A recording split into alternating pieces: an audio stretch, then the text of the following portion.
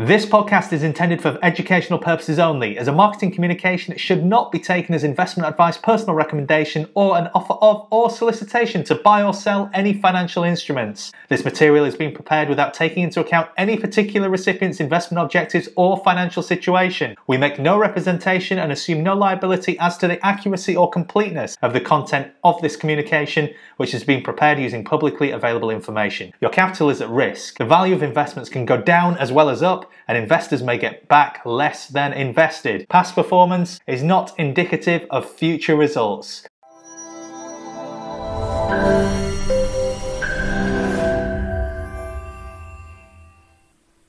So hi there everybody, and welcome to the official $1 Million Traders podcast with myself, James Halliwell, and of course joining me is Lex Van Dam, and this week our special guest Ed Butler, who is a $1 Million trader in his own right and one of the top popular investors on eToro. Ed, welcome. How are you doing? Yeah, very well. Thanks for having me. Glad to be here. Good. Lex, this is of course the first opportunity that we've had to introduce Ed. And I think today we want to have just a general chat as we do about markets, a little bit about your approach, and understand a bit more about your journey as well in terms of what path you followed to get into the world of trading. Yeah, should we start there with that journey, I guess? So I, straight out of school, went to university in Exeter, studied business and management, and that incorporated accounting, finance, economics, and immediately, that's something I knew that I was interested in and something I found relatively fascinating. And then beyond that, started working. I worked as a technology consultant for the majority of my career. And then to begin with, to kind of dip into finance, I actually started with the robo-advisors. So, you type in your risk, the amount of money you have, they create a fund for you. And then diving beneath the surface of those, I started to look at, what are they actually investing in? Ended up then moving on to funds and just investing in funds myself. And then more specifically, joining eToro in May 2016, I think it was. It's a long time ago. And then actually selecting individual assets myself. And then from then, it kind of took off a little bit in 2017 with the cryptocurrency boom. I was definitely a beneficiary of that. 2018, back down to earth a little bit. But in that time, managed to sort of grow a copier base and a follower base. And then in more recent times, performance has been relatively good, except for the last few months or so, been a little bit more of a struggle. But outside of that, I'm at the moment working as a technology consultant still, but specifically in the non-profit space.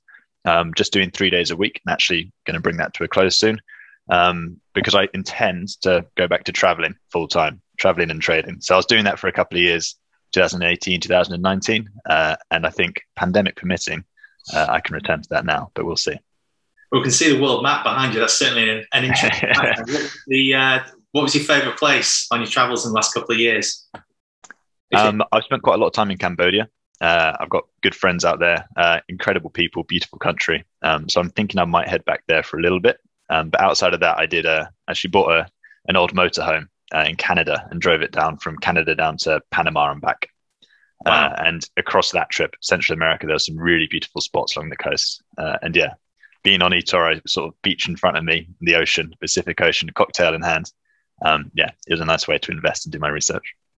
Sounds beautiful. So from your side, you don't really need to sit behind a screen in a room without any noise, focused on I don't know, the portfolio and all the news flow.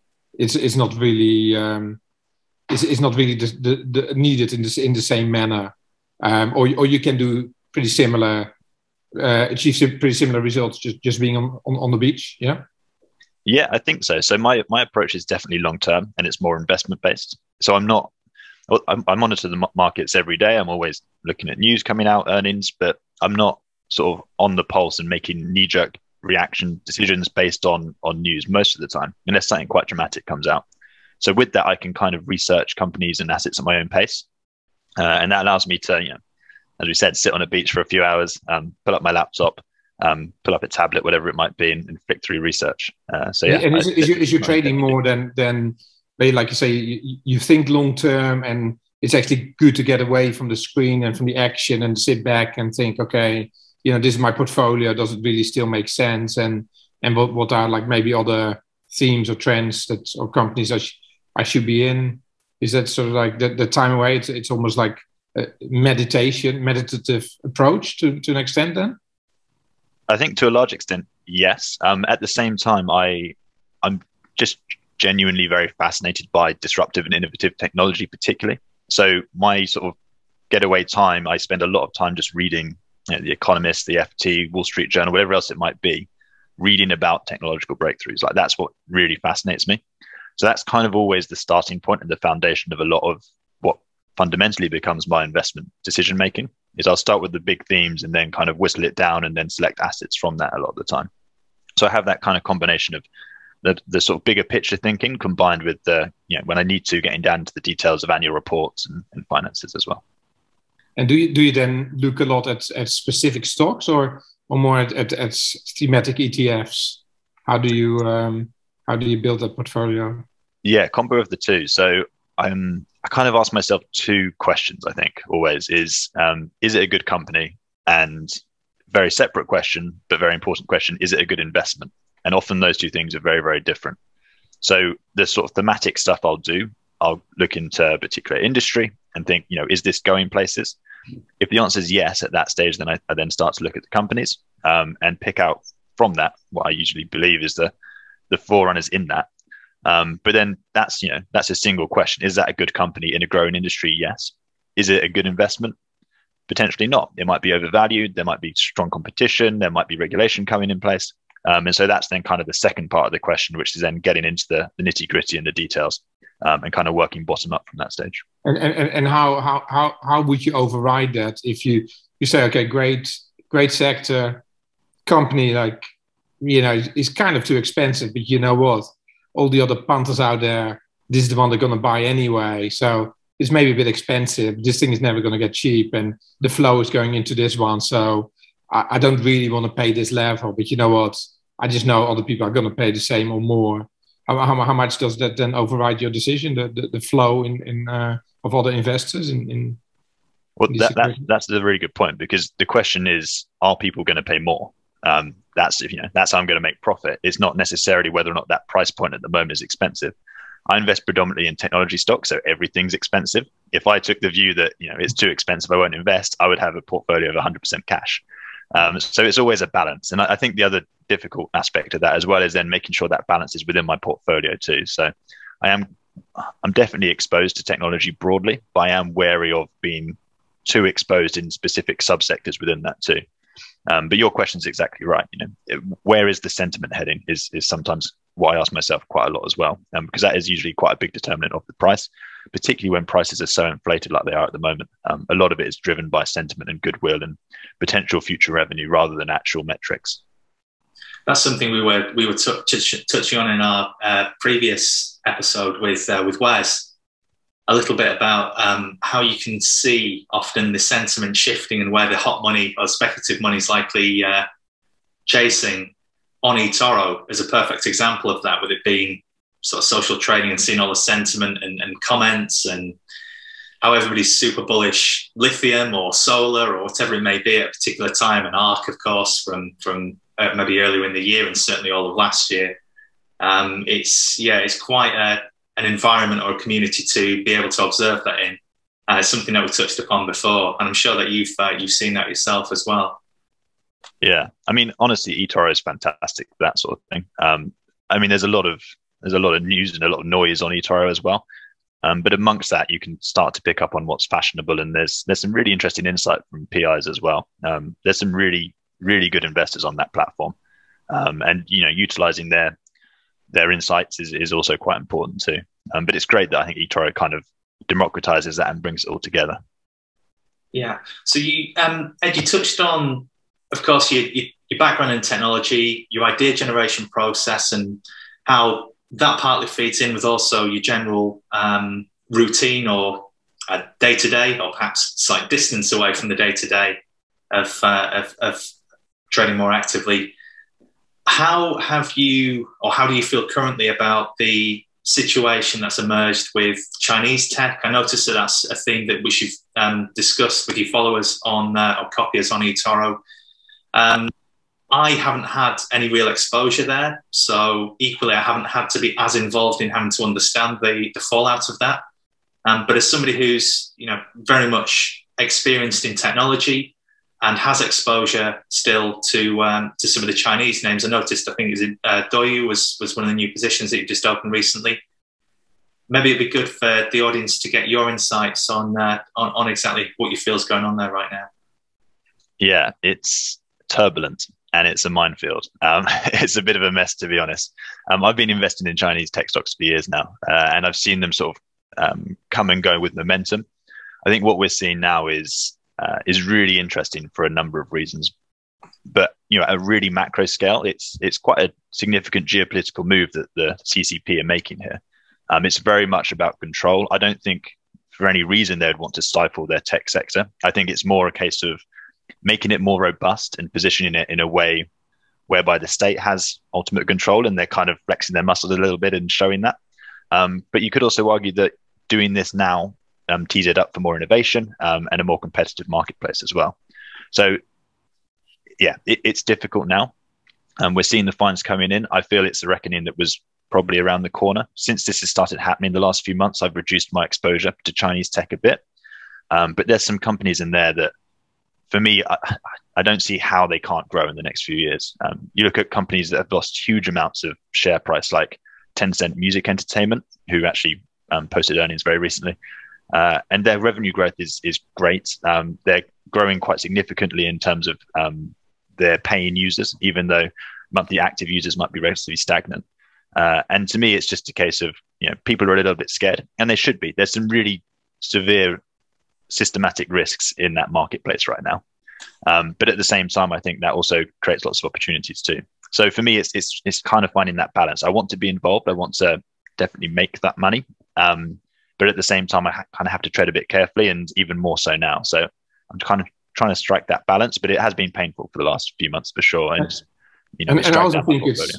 I also think it's not just a question of they don't want people to become rich trading those names or owning the names. I think it's more about that the Chinese state wants to stay on top of the data and know what's going on within the country, and not have that information within companies' hands. And if you then compare that to Google and Amazon and Uber in the West, where we have no idea what happens to our data, then I think you can really make the case to say, actually, you know what, maybe it's better if the government knows, than that everybody else, all these companies are trying to exploit it to make money.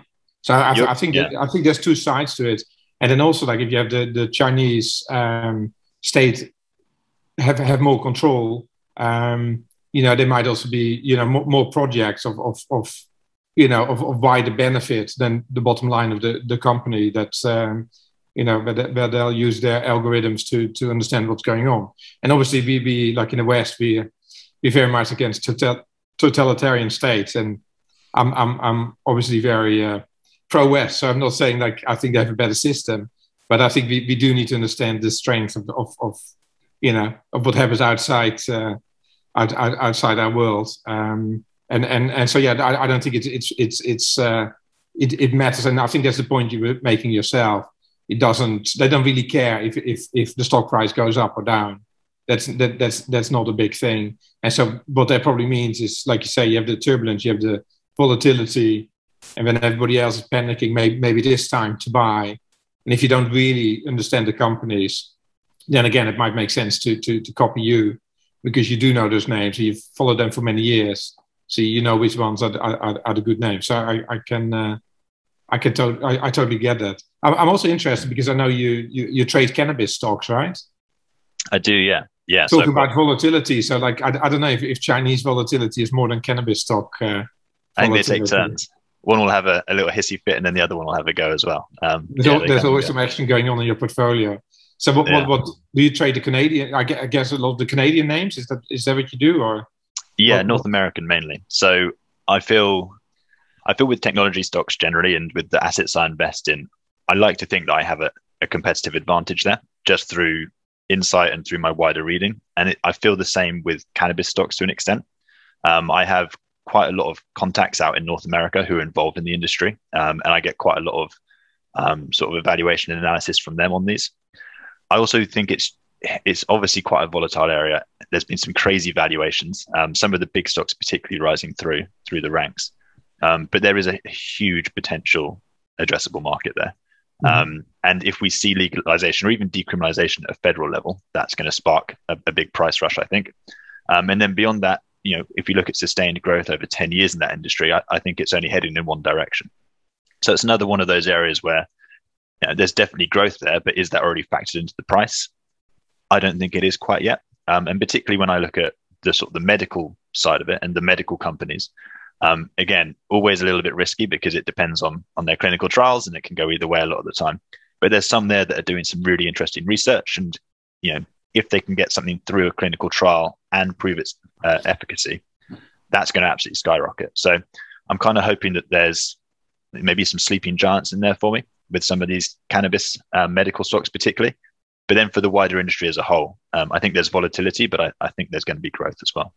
Yeah, and I think when you talk about flow, especially in that sector, it's sort of like retail can preempt institutional money, because obviously for the reasons you mentioned, and not every or like most institutions just don't want to have any exposure to it because their LPs will or their investors will not want exposure, so they can't afford to get involved. So once that institutional money is allowed to start buying cannabis stocks, it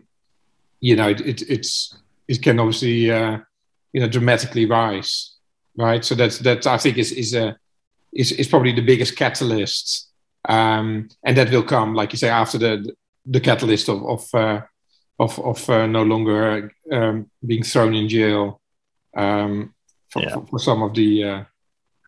Well, I mean, it's legalized or decriminalized in the majority of states now. So it feels like it's a matter of time before it happens at a federal level too. And that will really open the floodgates, I think, to lots more investment. And it's not something that's just limited to North America either. I think that it's a trend that we'll see maybe, over a longer period of time in Europe and beyond. But I think globally, legalization and decriminalization is something that's going to happen. And with that in mind, all of a sudden you have a massive new market out of nowhere. And with that situation in mind, there's obviously plenty of money to be made. And I mean, I'm just thinking of Afghanistan as you're saying that, and if I mean, the Taliban obviously made, is being financed by heroin, and the case was also made like just decriminalize everything, and the world will be a better place. I don't think I see you investing in heroin except through through big pharma. But how about psychedelics? Do you look at that at all as well? Some interesting companies in that space. There is some really interesting research coming out on the positive effects of psilocybin, particularly in North America. And we're seeing again decriminalization. So I think people just see it as magic mushrooms, but the psilocybin within that is quite a powerful active ingredient. And I think what we're going to see is that's going to trail the same path that cannabis has gone down, whereby we'll see more decriminalization. We'll see, particularly in the medical field, that there are some really big breakthroughs and that there are some incredible benefits to these drugs. That will take longer. I think that's a much more sort of 10, 20-year play. Cannabis more on the forefront, but absolutely, I think that's also coming and following cannabis. Is that the treatment or the application that they've tested with the effect on depression and things? I think I saw a show on that probably a couple of months ago on the BBC. That was really quite interesting. Yeah, so lots of mental health issues. They're trying to see what the effects of psilocybin are, and there's positive results even at a small scale now on depression, PTSD, anxiety. So there's it's all a little bit vague and ambiguous at the moment in terms of definitive science backing this stuff up, but it looks like preliminary research is quite positive. I mean, the main thing with that, James, is sort of self-medication. So if you sort of read the research and think, okay, I should do so myself without anyone present in the room, and then you sort of like think you can fly, that doesn't really work. But if you take it in a safe environment, that's controlled experiment. Yeah. Yeah. So it's controlled experiments. Yeah. And so what else is interesting? How about, for example, the Robin Hood crowd in terms of, or maybe more the Reddit crowd, where they just almost trading it like tokens or crypto, where you just you just push it up to a crazy level and then it falls again. Do you get involved in any of those exciting opportunities, or is that stay away and just play what you can still kind of rationally justify? How does that work in your world? It's that element of it's a little bit too irrational for me, so I tend to stay away, particularly with my eToro portfolio as well, which I keep a moderate risk score on. But yeah, the memification of finance is a really, really interesting new trend, and it's one that's not going anywhere. We all of a sudden you've seen the mobilization of, was it 11, 12 million people on Wall Street bets, who in an instant can, in a completely dispersed manner, manipulate markets. We've seen manipulation of markets for decades and decades, but all of a sudden that's within sort of a decentralized situation where it's individual users all over the world. So there's some interesting questions coming from that. The big one is, how do you regulate that? And the answer at the moment is you can't really. What's to stop this happening? And that's really dangerous. I think that people investing in any portfolio should be wary of this, because if they get caught, if one of their companies in their portfolio gets caught up in something like this, as we've seen with AMC, GameStop, Nokia, it can be really, really damaging, really beneficial as well. But unless you have your finger really on the pulse and are really almost on the inside of these big growths, then I think it's probably safer to stay away. Because I think people obviously they love gaming these days and spend a lot of time there. So if the US government sends you whatever $1,000 check, and instead of playing a game that is just like some of the in crowd, if you now can play a game where actually the real world, Wall Street, is involved as well. So I think a lot of people are using it as literally as sort of like a casino. And so when people say it's not rational, I don't agree. I think they are pretty rational, and they see this on the bulletin boards, and they see the moves. And some people will do pretty well out of it if they can predict it and preempt it. So again, I think that's another trend that probably will be there to stay, and again makes that job probably again more interesting, right?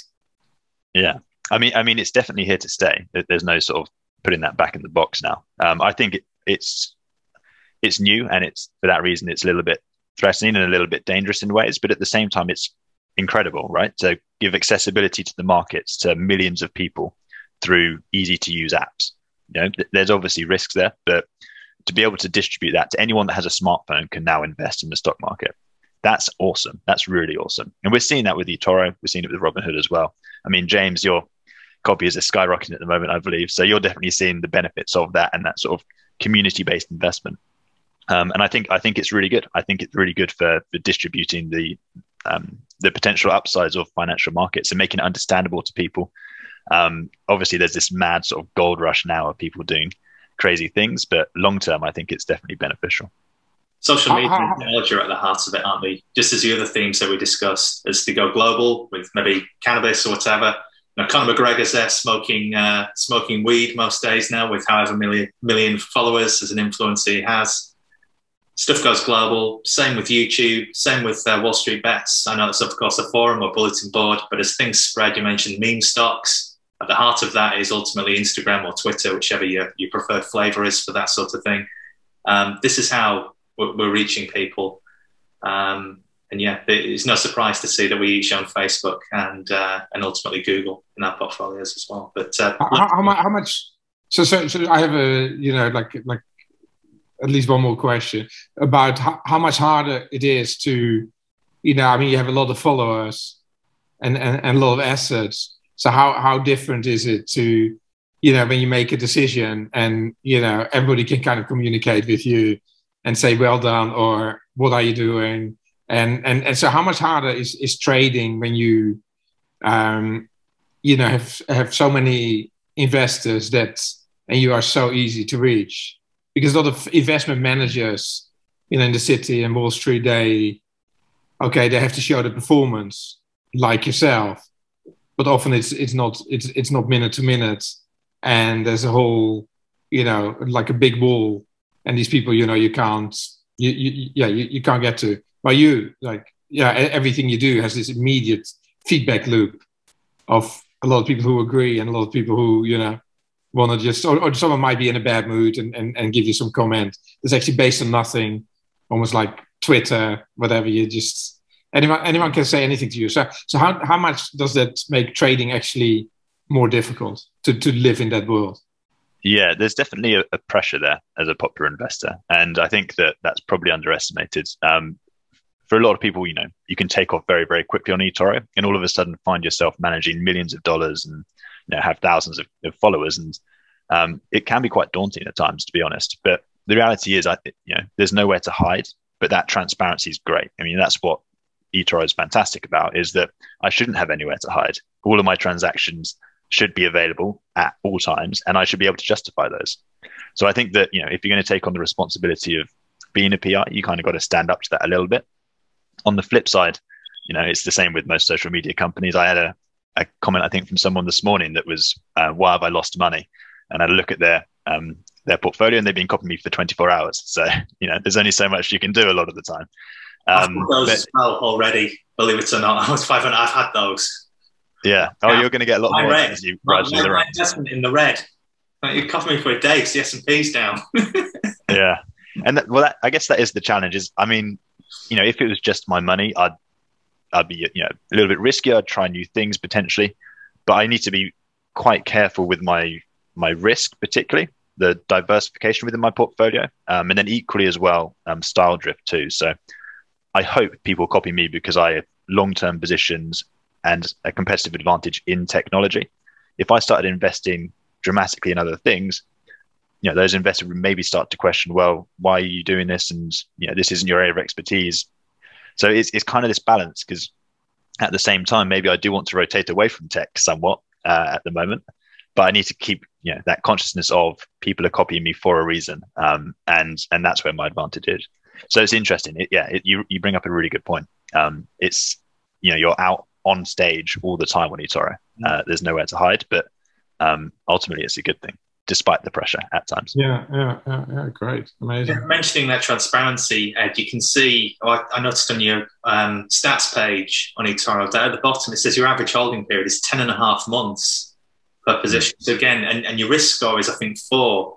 Basically, it's on a scale, I believe, of 1 to 10, with, I think, in order to be a PI, you have to be below, is it 7 or 6? Yeah, 6 or below, yeah. So, yeah. 6 or below. So, yeah, I think you're in a similar camp to me in terms of keeping a below average score, whilst still generating some really good performance over the years. And, the social aspect is certainly something that I'm beginning to learn from. And just as one example to contribute here, if I think back pretty much a month ago, I returned from holiday and Delta was like shooting up everywhere. I felt really compelled to put a hedge on. So to just Delta hedge the portfolio for a period of time, go a little bit more defensive. And at the point of doing so, I got challenged for the first time, had a few comments saying, why have you done this? And I explained it, and it said, the hedge has lost money, and I've cut it after a couple of days and moved on. And that was a really good course. I was actually short Europe, which is massively outperformed. I repositioned long for. Let me just minimize this. But having done that, I'm now receiving comments 1 month later saying, you're not worried about Delta. So it's just like, you can't win. So what I'm doing is saying, these companies that I own are high quality. I expect them to grow their earnings over the next 12 months. So logic would suggest that they will be perceived as more valuable in 12 months' time. So if there is some near-term volatility and speculation over Delta and Jackson Hole or the Fed or whatever they're saying this week and they're saying the next, that's the way we're doing it. So giving yourself that distance as well is something that I understand. But it's going to be a steep learning curve, I think, for me on the social aspect of things from here on. Just after the first million now. Yeah, you'll find it gets quite interesting. I mean, on the topic of shorting, I was hedging my portfolio by shorting QQQ, the ETF. And of course, lots of comments. This is losing loads of money. Why are you doing it? And to explain over and over again how this is a hedge to balance the risk in the portfolio, it can get a little bit tiresome. But at the same time, if someone's not for me to short FANG or tech. Yeah, but I mean, it would be good if even on eToro, it would then explain that that you could put that on your own flag or your own comment on, if it shows like, okay, I've done this trade and like a hedge, whatever, and it's, it lost money every single time, and you explain actually, this was not a directional trade. It was to hedge the portfolio because I felt, I had too much risk on for my investors. That'd be quite a nice feature, right, for eToro to add to it. So you can explain. Yeah, like little annotations against your positions to justify your positions, or to, as you said, have a note to say this isn't a directional trade. I'd like to see that. It'd save me a lot of time going through my comments and sort of exactly. So then when it goes wrong, you say, well, this was a hedge, and when it goes right, you say, I'm just an exceptional trader. Those comments. Great. That's the game. I think time is about up, James, right? Yeah, I think we're approaching the end. So just to wrap up, is there anything in particular, as I get dazzled by the sun here in Yorkshire, it's finally come out. Is there anything that you wanted to sort of include at the end, Ed, that we perhaps haven't covered, or equally, Lex, from your side? Just from me, like, I always like to use the opportunity to, when I'm on podcasts like this, to just say thank you to my followers and copiers. Like, it's just incredible that they've shown so much faith in me. And I continue to work hard to try and justify that wherever possible. So if this is someone watching this and seeing me for the first time as a copier or follower, thanks for your time, thanks for your patience, and thanks for your investment. I really appreciate it. And then to you as well, James, congratulations to you, of course. You're absolutely zooming through the eToro ranks at the moment, and it's very well justified. So it's been the support of other people on there. Obviously, Lex as well, getting involved with doing the YouTube stuff here, and the guests that we've had on. And is there? Do you have a YouTube channel yourself, Ed, or is this the sort of the only way that your copies are seeing you on video as such? Yeah, so I basically just use eToro and LinkedIn. It's very contained. I don't really have a social media presence. So videos like this, I've been on the eToro podcast. I do quarterly earnings calls at a minimum. So yeah, little bits and pieces, but nothing concerted. You could do a cool Instagram, perhaps. Where you have like, because I guess that what people really want is to be able to be anywhere in the world, be financially independent, and at the same time, stay in touch with the stock market. I mean, a lot of people obviously don't have the opportunity to do that right now. So if they see you, go around, and I think it could be quite aspirational for people. The traveling trader or something like that. The traveling trader. I think people would like that, and I think you'll get a lot of ideas by going around and see the perception of other people and what they're using, what they're spending their money on, the economies. I think you'll learn a lot more being out in the world than sitting at home, I think. Yes, I agree, and that's why I want to take off as soon as possible and go and start exploring and adventuring. Amazing. And you've been vaccinated, or maybe don't answer that. Don't answer that, because that's like suddenly we get like a whole, a lot of that's very political. Let's hope the is kind to us. Exactly. Stay safe. Stay safe wherever you are. I will do. Thank you. Okay. Thanks for joining us, Ed, and I'll be sure to just include a link in the caption to your page as well in our video when this goes up on YouTube. And look forward to chatting again maybe in the next few weeks, maybe from a more exotic location. Who knows? We'll see. Yeah. Thanks for your time, guys.